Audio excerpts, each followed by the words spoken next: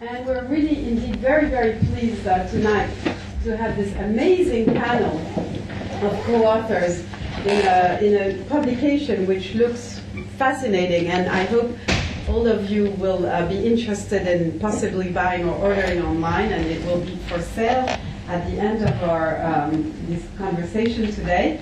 And also, I just want to state before we, as we start, that we'll have a little reception upstairs where everyone is invited at the end of this conversation. So, with that, I would like to simply say that I think we are in an amazing period of transition in Europe overall.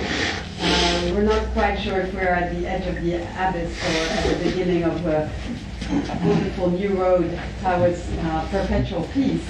But indeed, it's therefore very appropriate that we discuss transition at all geographical levels in Europe. And today we are going to discuss a fascinating lens on the transition in Bosnia and more generally in the Balkans. So I'm going to pass it on to you. Thanks a lot.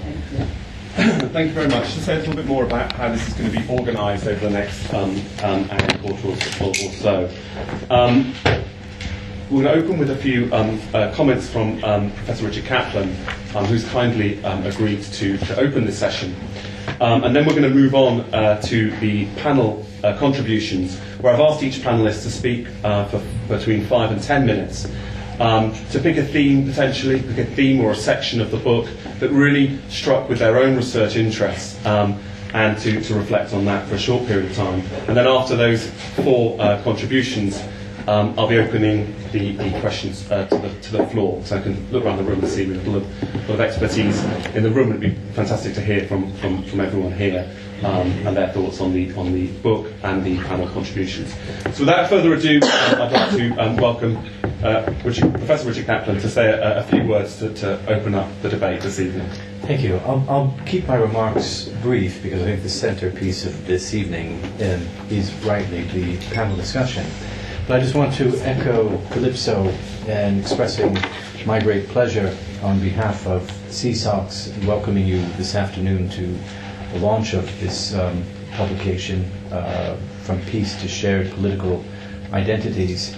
And I think, as Calypso said, it's a very timely publication. In many respects, Bosnia-Herzegovina today is at a crossroads, facing an uncertain future. And this is an appropriate moment, I think, to explore pathways in contemporary Bosnia-Herzegovina, as the subtitle is so aptly given to this book. Now, Winston Churchill once famously said about Russia that it was a riddle wrapped in a mystery inside an enigma. And I think the same could be said about Bosnia-Herzegovina today. It's defied many of our expectations. The scenario envisaged for post-Dayton Bosnia-Herzegovina was a fairly simple one. Power-sharing arrangements would allay immediate fears arising from persistent insecurity among the principal national communities, while the prospect of membership in the European Union would promote reforms that would build a more integrated state and at the same time build confidence among Serbs, Croats, and Bosniaks in particular. A simple formula, I'm not underestimating the challenges, and I don't think anybody was at the time, but that was in many respects the logic that underpinned international engagement. Now, if that was the plan, the reality's been something rather different. Bosnia-Herzegovina today is characterized by entrenched ethnic division and a stalled reform process, constitutional and otherwise, that's calling into question the basic functionality of the state. Meanwhile, a crisis-ridden European Union makes Bosnian accession less promising, and from the Bosnian standpoint also less attractive. The carrot, which was never inducement enough, may now be withering. There's a curious irony about Bosnia-Herzegovina. When, with the eruption of war in 1992, the country began to attract widespread international attention, there was a broadly held view at the time that the situation in Bosnia-Herzegovina was so complex that it almost defied comprehension.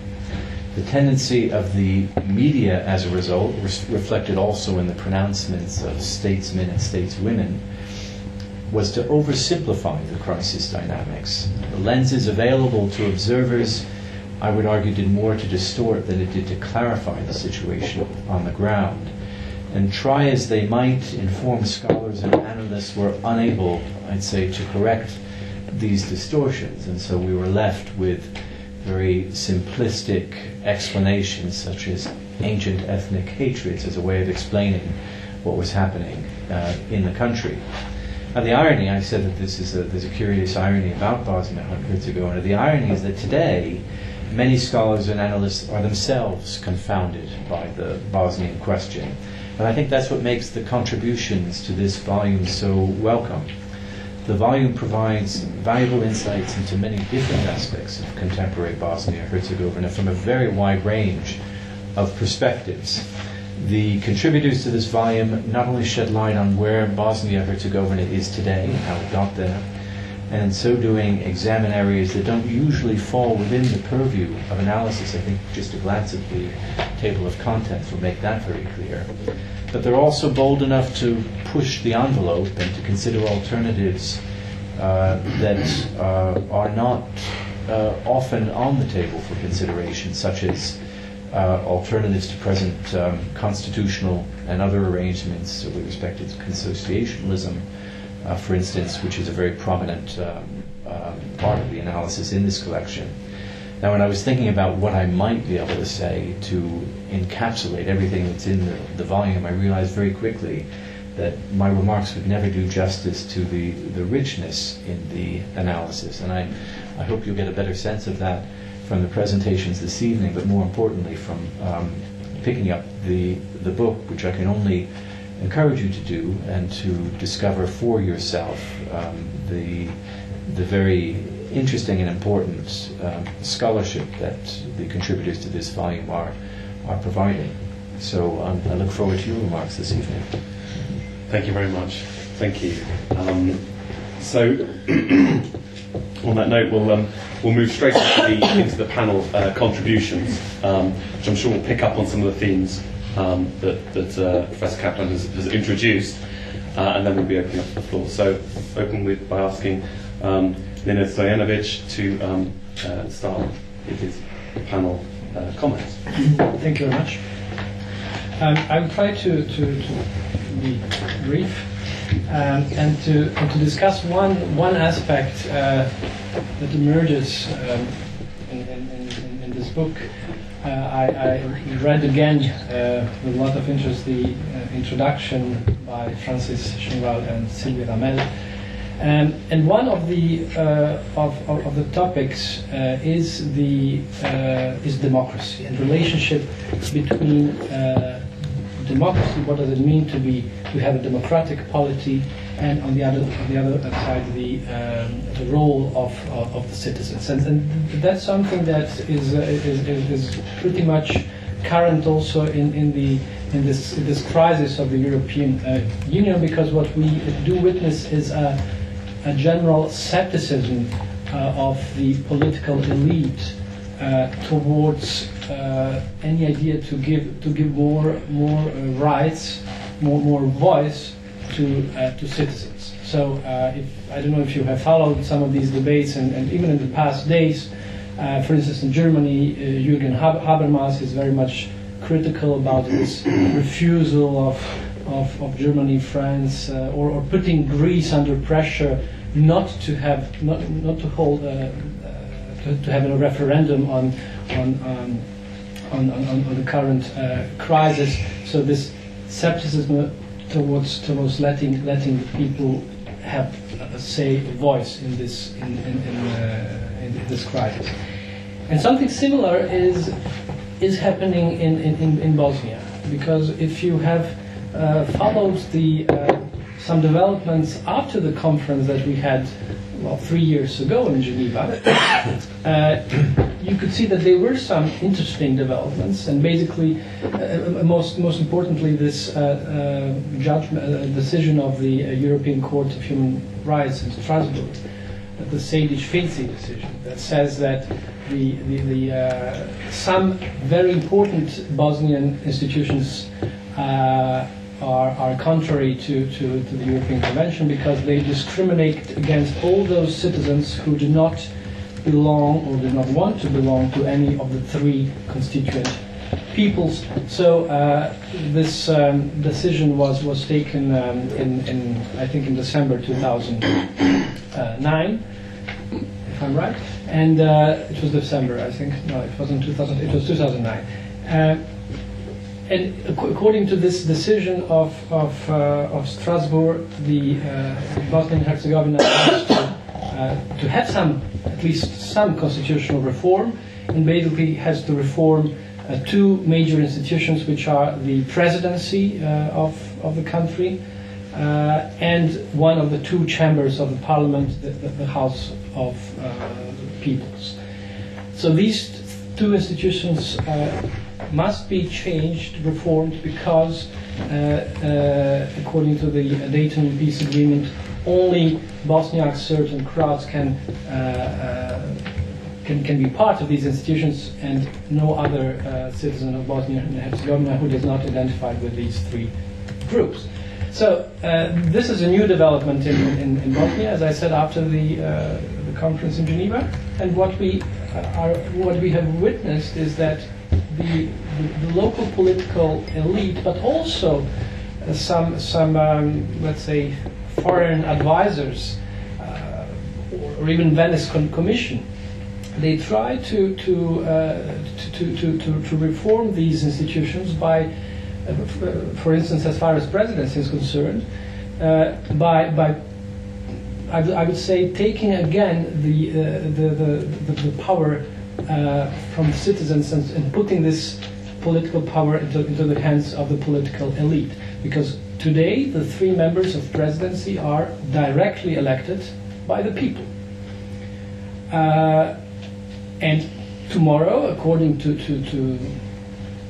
most, let's say, to most proposals that I heard of in Bosnia, the idea is to have the parliament elect the presidency. And they say, well, the parliament will elect the presidency. Perhaps we will have one president and two vice presidents. That's another option. But still, it will be the parliament, and we won't. We won't have anywhere written down it must be a Serb, Croat, and Bosniak, but we'll make sure that through a complex system of vetoes of constituent peoples who are represented in parliament, we'll make sure that in the end of the day we'll still have the three constituent peoples represented in this presidency. But again, I'm drawing your attention on this shift from people who now have the possibility to elect their representatives, and they want to give that in the hands of the political elite. And personally, I don't think that this is a positive step, positive development, because another interesting development in the past years is that the constitutional regime in Bosnia is stuck, and it does not allow, for instance, that after regular parliamentary elections you have a new government as an expression of the will of the people in these elections. So Bosnia was stuck in this situation since the last elections, which were on 2nd of October 2010. So they were not able to have government. By the way, there are parallels with this, another constitutional country par excellence, Belgium. It's not, I think, by chance that they've been experiencing a similar problem. But again, at least we can say that today there is not, the new government as an expression of the will of citizens during the parliamentary elections.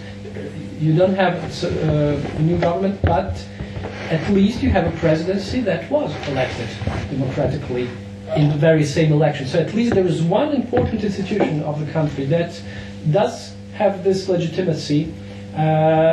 So try just to imagine what would happen if you would have even that institution elected by parliament. So you would I think that this would represent a major a problem actually in Bosnia and Herzegovina, because at least with this presidency, as Belgium, they have the king at least who's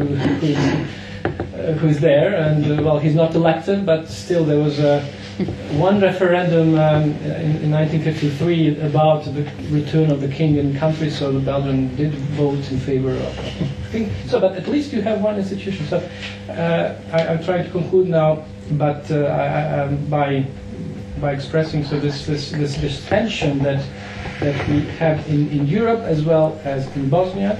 I don't have an answer to this. In my own contribution to this volume, I try to advocate for more direct democracy, even in a country like Bosnia, because I think that some direct democratic procedures on issues, let's say, that are not communal, not ethnic issues, but some more, let's say, technical issues, but they still have an impact and importance for the life of ordinary citizens, like a pension reform or health insurance, etc. That such issues could be also dealt at the level of direct democracy. So to try to empower more citizens instead of taking political power away from them. Thank you. Thank you very much for those comments. And I'll move straight on to the next contributor, who's Eleanor Pritchard. Thank you. Thank you. Having received Alex's invitation to reflect on how the book connects with the work that I'm doing, I've chosen to pick up on a particular paper, that by Sevan Pearson, called Bošnjaci instead of Muslimani, a symbolic change in wartime Bosnia-Herzegovina. So I'd like to say before I start, thank you very much to the contributors and editors for inviting me to read the volume and take part in the panel today. It's a great pleasure. So in this paper, Pearson explores what he calls an apparent paradox, namely why in 1993, despite efforts by the Muslim elite to re-Islamize the relatively well-secularized Slavic Muslim community of Bosnia-Herzegovina, the Bosnian Assembly decided to replace the term Muslimani, used to denote the Slavic Muslim community in Bosnia during the socialist period, with the secular description Bošnjaci, commonly in English Bosniak. Using a method drawn from social psychology to analyze 28 sources of speeches and newspaper articles, Pearson explores the arguments around this change and identifies 3 categories of argument: those linked to history, those linked to territory, and those about the relationship between Muslims or Bosniaks and other communities.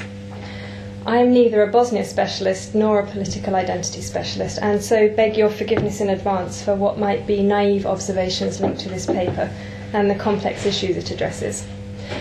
I'd like to take as my starting point footnote 8 in Pearson's paper, which reads, "It must be mentioned that Slavic Muslims in different ex-Yugoslavian republics designate themselves as Bosniaks, although they do not always originate from Bosnia-Herzegovina."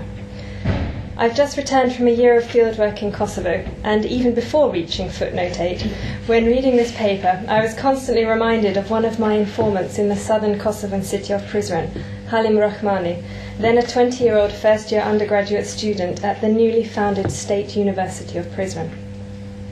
I met Halim when he applied for an EU-funded scholarship to spend a year in Germany as part of his German studies degree.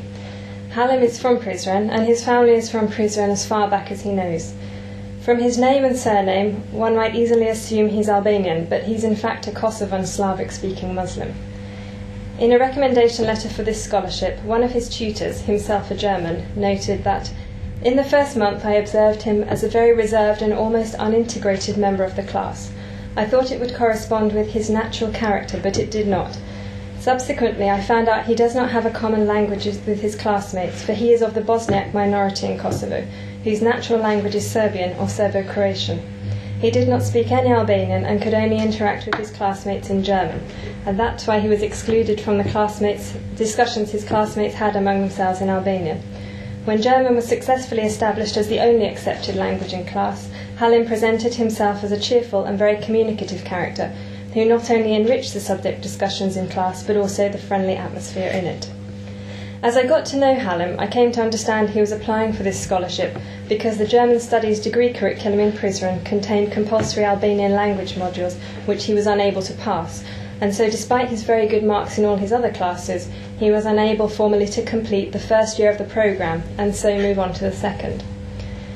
Halim led me to reflect on the notion of Bosniaks in Kosovo, or Kosovo Bosniaks, in the light of the shift in Bosnia from Muslimani to Bošnjaci, and the justifying arguments Pearson outlines clearly in his paper. Do the same arguments underpin use of the term Bosniak in Kosovo? How is the term viewed and understood by Kosovo Bosniaks? What, if any, are the connections between Kosovo Bosniaks, Bosnian Bosniaks, and the state of Bosnia? Bosniak identity in Kosovo was not something at which I was particularly looking during my fieldwork, but I've drawn what follows from fieldwork interviews and other data collected in the field. Looking through data I was given by the Municipal Statistical Office in Prizren covering the period 1948 to 1991, the category Muslimani first appears in 1971, which correlates with the Yugoslavia-wide introduction of the term in 1968. Unfortunately, it's not possible to use the same source to draw a comparable correlation with the 1993 Bosnian shift to the term Bošnjaci because of difficulties with the census data in Kosovo between 1981 and 2010, but it does seem to have mirrored or followed the shift in Bosnia. To return to Halim, he understands the term Bosniak thus. I am from a minority called Bosniak. We talk a language quite similar to Bosnian or Serbian.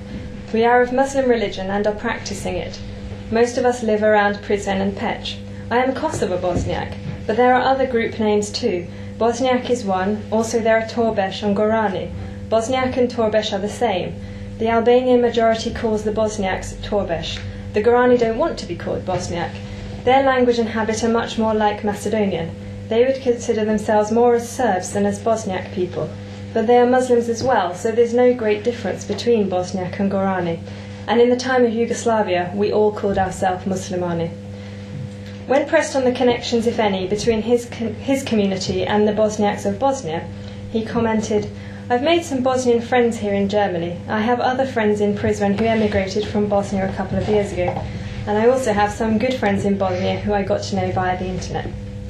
And on his personal connections, if any, to Bosnia, he said, "I lived there for 4 years before the war, and I would like to go there again, but due to legal requirements it's not possible yet. I support the Bosnian soccer team, but I wouldn't say I feel connected to the state of Bosnia."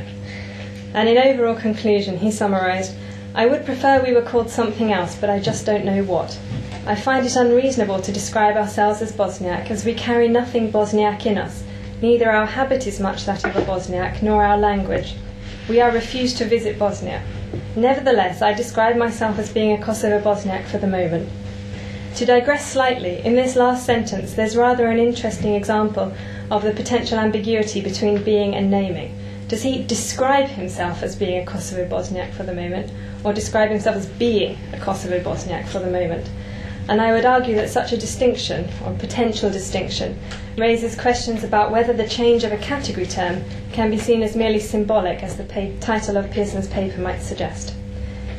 So in the light of this very personal perspective from Halim, I return to Pearson's article and the justifying arguments he identifies in his sources for the shift from Muslimani to Bošnjaci in Bosnia, to see whether any of the arguments might begin to explain how and why at least part of what had been the Muslimani community in Kosovo during the time of Yugoslavia today are described as, or describe themselves as, Bosniaks.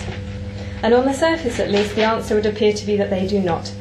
Halim and other Kosovo Bosniaks I've interviewed appear to draw no connection between themselves and the territory, history, state or people of Bosnia. For Halim at least, Bosniak seems to identify a particular intersection of language, religion and place of residence, and any connection he feels with Bosnian Bosniaks appears to arise from sharing two of those three aspects in common. Halim's conclusion about the term also makes me wonder why it appears to be tolerated or accepted, despite what he describes as the unreasonableness of it. I suspect that exploration along these lines might lead to examination of dynamic relationships between communities in Kosovo since the Second World War, and discussions about categories of identity marking an individual and community as being not X, as much as it marks them as being Y, or even not X. Perhaps in the case of Kosovo, Bosniak indicates, at least in part, not Serb, as much as it indicates anything else. Pearson's paper looks at the change from Muslimani to Bosniaci in a restricted frame, presumably because of the constraints imposed by this being a single paper for a collection. And there are many threads in the paper which it looks as though would be interesting to pursue, perhaps as a collection of papers or even a book. In particular, I would argue it would be valuable to explore this category shift in broader or comparative contexts. For example, the introduction and use of the term Bosniak across ex-Yugoslavia, understandings and rationalizations of the shift not only as a matter of elite discourse, and arguments for, against and around the shift across a broader time frame, even up to the present day. And I think to do so would enrich the interesting foundational analysis and conclusions Pearson has presented here. Thank you. Thank you very much. And we'll move straight on to the next contribution. It's a pleasure to introduce Cécile Jeannot, who's going to speak. Thank you, Alex. Okay, thanks. Thanks. And first of all, I would like to thank the organizing committee, Sylvie, Francis, Brian and Hélène, who is not here, who invited me to read and share with you some thoughts on this really stimulating volume. So the time that was allocated to me by Alex won't allow me to do justice to the real richness of this edited book. And the editors did a great job at gathering both junior and confirmed researchers who come from a variety of perspectives and who shed lights on Bosnian realities from political science, sociology, history, gender studies, European studies, etc. As I happen to be a political sociologist with an interest in war victims' mobilizations in Bosnia and the everyday expression of war memories, I will focus in this framework on the last two parts of the books, which are more empirically oriented, and which I think bring two main contributions to the current literature on post-war Bosnia and post-war societies more generally. And then I will delineate some questions that this volume raises for future research.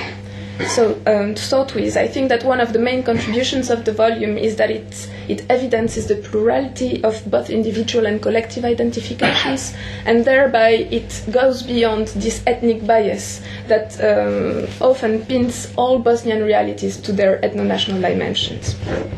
So, as several of the contributors remark, ethno-national categories do matter, but intermittently and in certain contexts, and other categories for identifications are often relevant.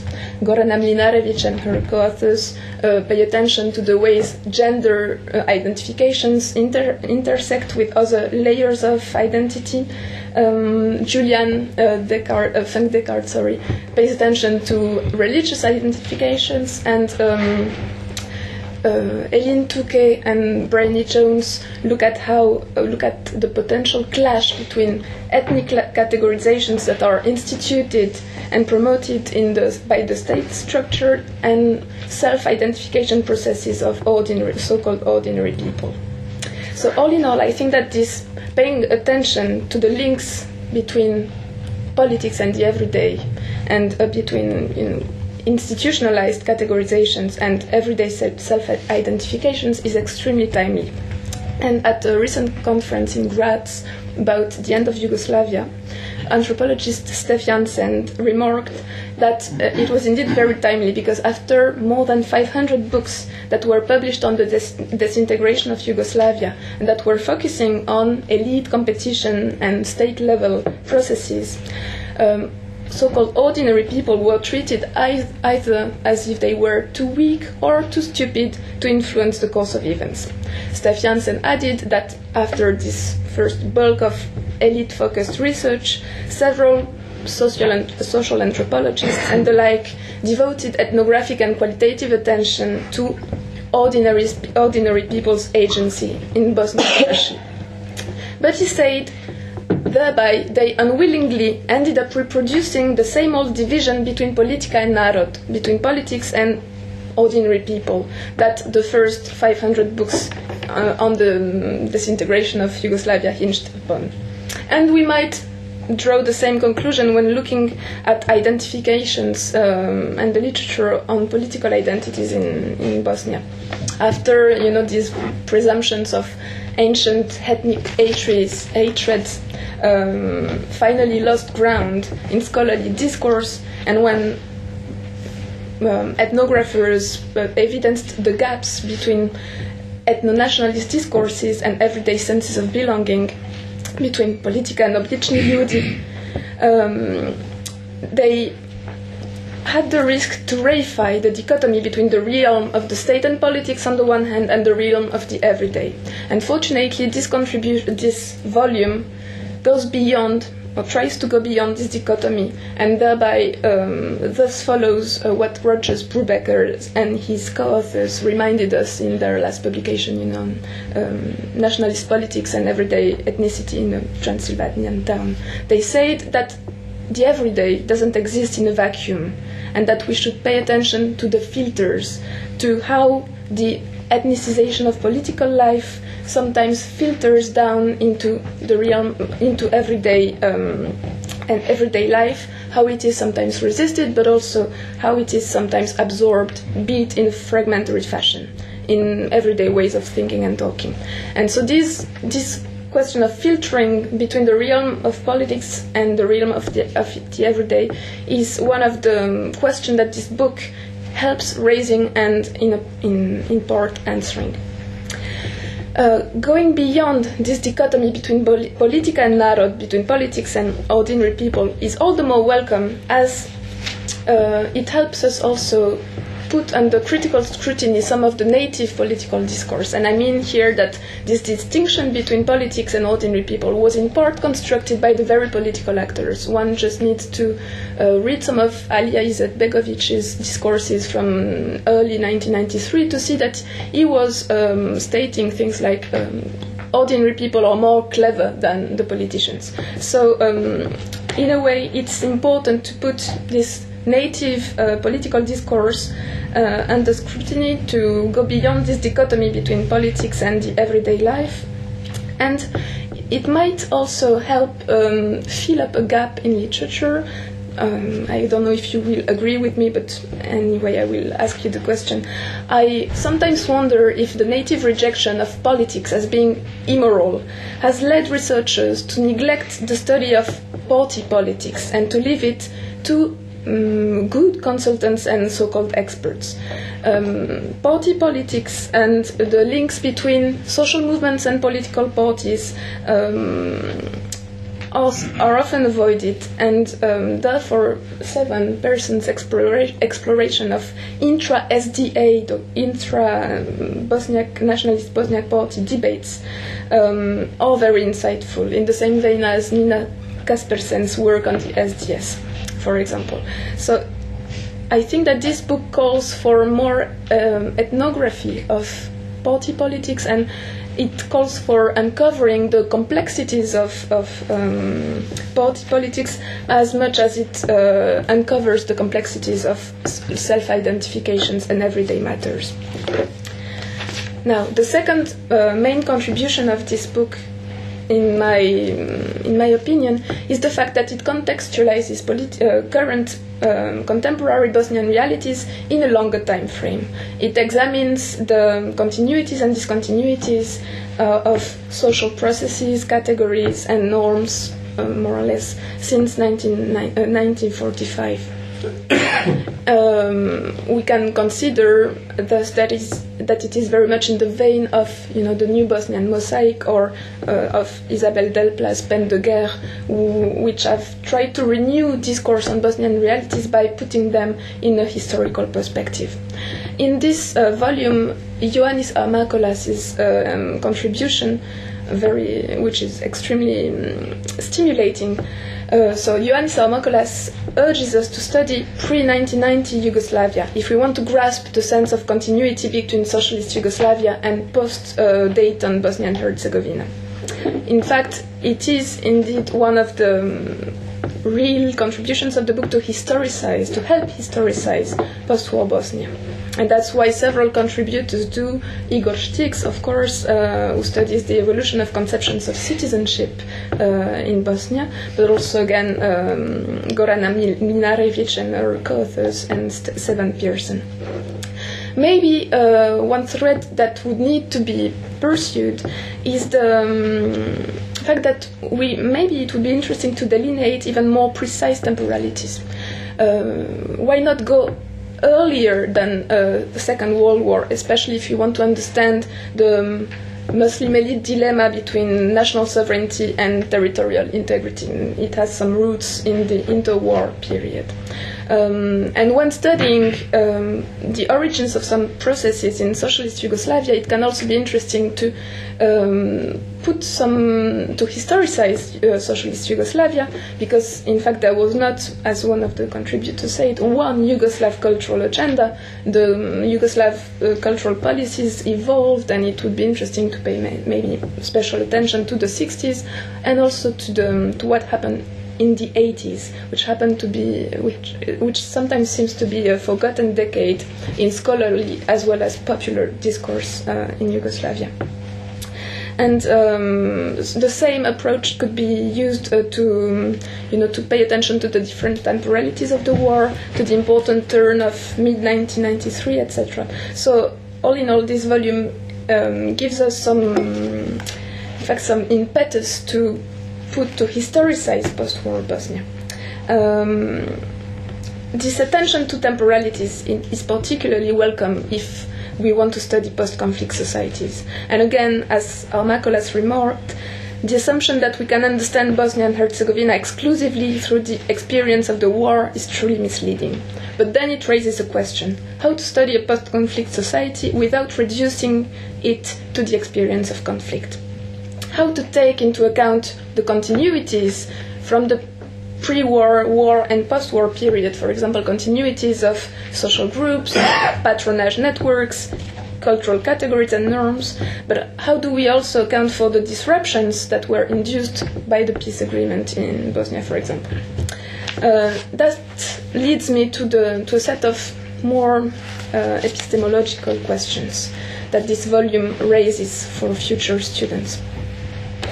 After many elite-focused state-level studies, at last some edited volumes such as this one recounts with the fact that the politics of localities are no less interesting and important than state-level dynamics and the so-called large picture.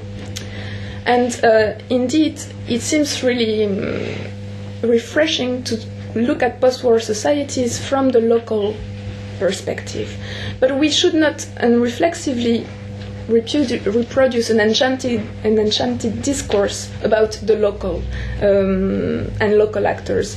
This discourse that we need to have a look at local actors currently pervades through lots of scholarly but also policy-oriented discourse about post-war societies and conflict resolution.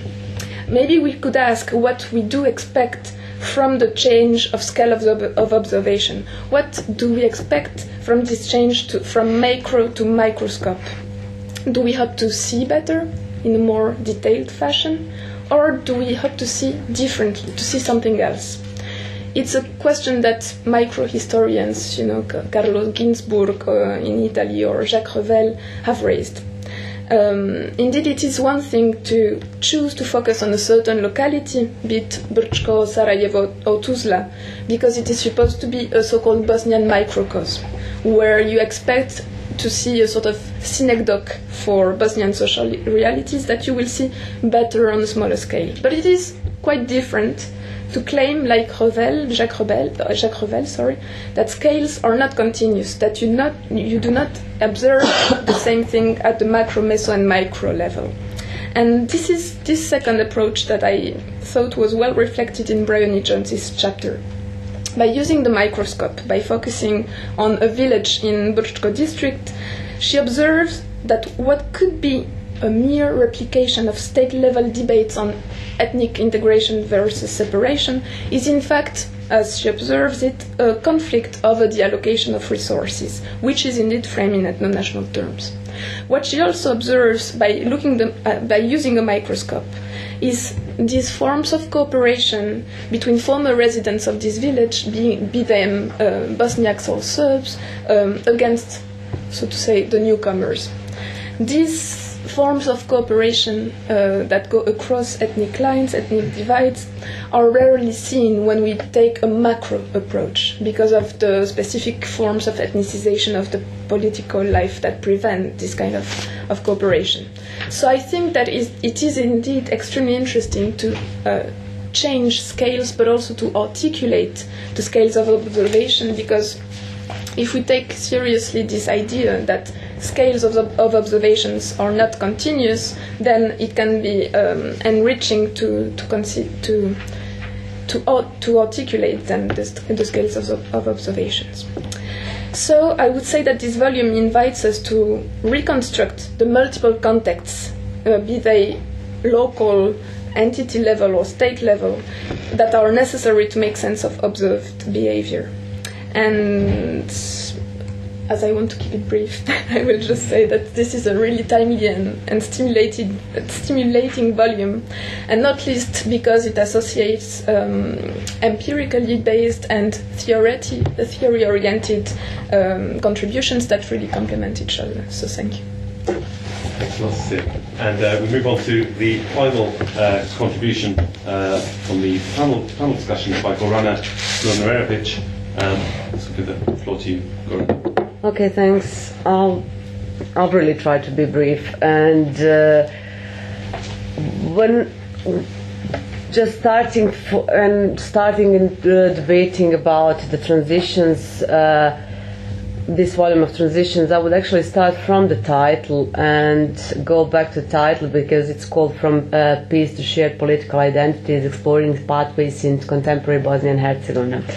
Why is this important? At least for me, it is that most of the contributions deal with the consequences and problem caused by Dayton and the imposition of the ethnopolitics and ethnic identities. And unfortunately, this is something, especially for us who live in Bosnia and Herzegovina, something that is the only shared political identity, even though it is the only lived shared political identity.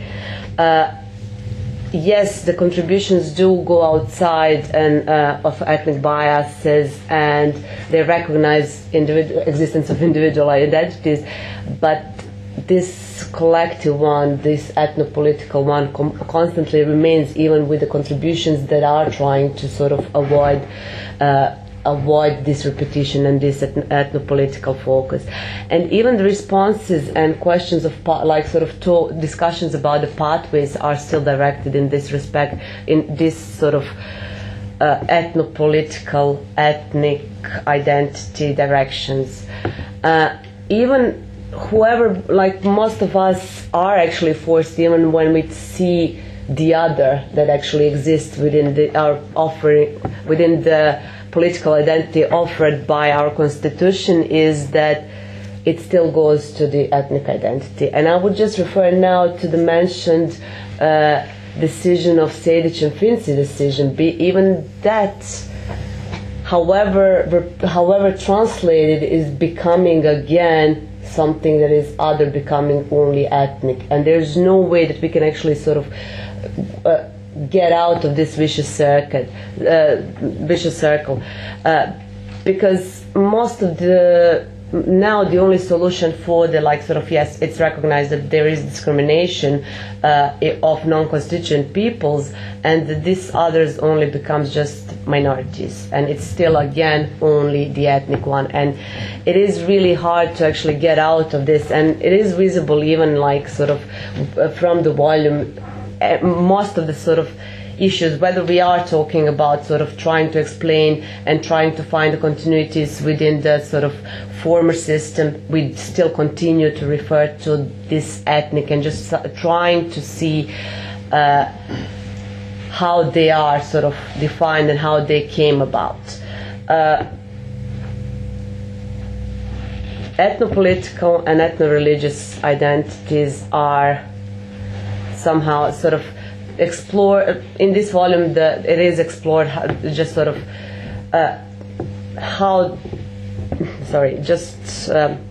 the primary political identities came. The question is how the primary ethnopolitical identities, political identities, came about, and this is just every single contribution actually deals with it. However, what is really interesting here, and what is sort of one step further apart from just sort of talking about leaving the biases of how the ethnopolitics were created, and that was the second thing is that this volume actually, and some contribution actually start shyly to suggest alternatives to ethnopolitics. There is a contribution by Helene Touquet that she actually offers the post-ethnic identification and mobilization. Then we, as already mentioned, there is exploration of Brčko district as a liberal democratic political arrangement in opposition to ethnopolitical arrangement in the rest of the country. And as mentioned to us, we actually, my colleagues and me, try to offer something different, just sort of try to get out of this sort of ethnopolitical identity and just sort of try to explore gender identity, but there is always possibility on adding any other identity. So this is contribution that finally sort of starts addressing, potentially offering other alternatives, and not just through the political identities, but through the different ways of addressing it. For me, as well as Cecile actually mentioned, for me really it was one of the contributions that was really significant is the Ioannis Armakoulas, who actually points several things and points about the alternatives, points to significance, points to timeliness of this volume. The first one is actually this is the volume that finally comes after a few years of silence about Bosnia, after sort of the first wave of fashion, after the fashionably writing about Bosnia because something that was caused about war. This is the first time that is actually sort of coming out of real focus. It opens as well another issue which is really important, and that is the empirical explorations.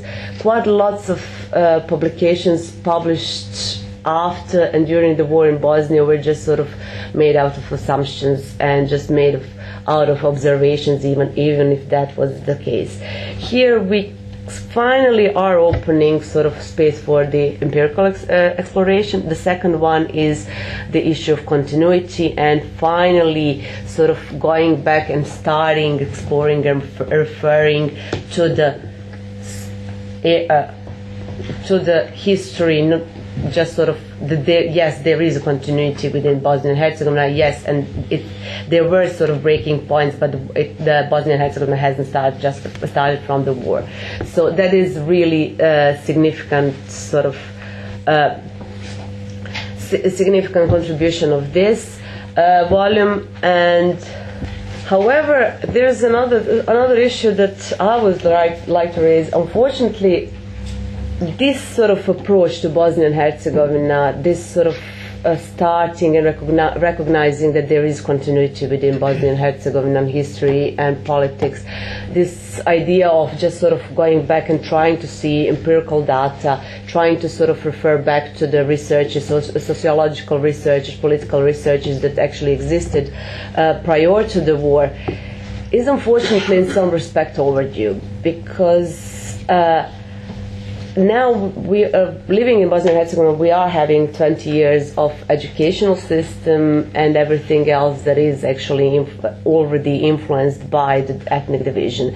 So yes, with my generation, potentially we could have actually, we could have had this non-ethnic identity and we could have explored it. Unfortunately, new generations are educated that way, that they are going to have this ethnic identity as a primary one.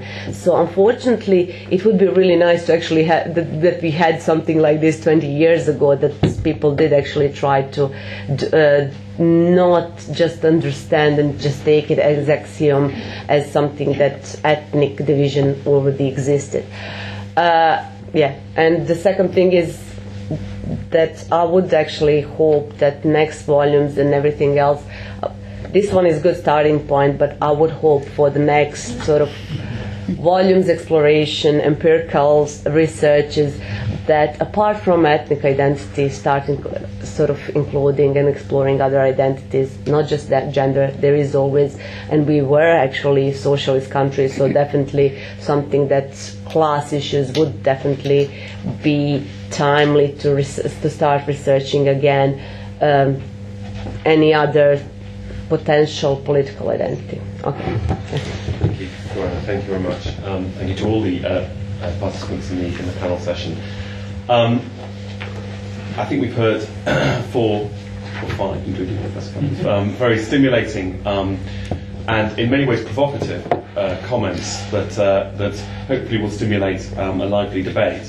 And just before I open the floor, it strikes me, like, thinking across all 4, you know, what we've heard is actually a reflection of the richness of this very book. That is that the panelists have both been talking about the problematic of contemporary Bosnia, of constitutional reform. Goranna was just talking about education processes, legal decision making, questions of how political identities are labelled, they're very problematic, but also questioning not just what is under observation, but how we observe. The nature of different methodologies, the scales of observation, the benefits or possibilities of historicising the full historical timescale, the question about empirics and what empirics are used. So I think this kind of dual feature that comes through in reading the book has really come out in these panel offerings as well. So I'd like to open the floor to the audience for any questions, comments, or observations.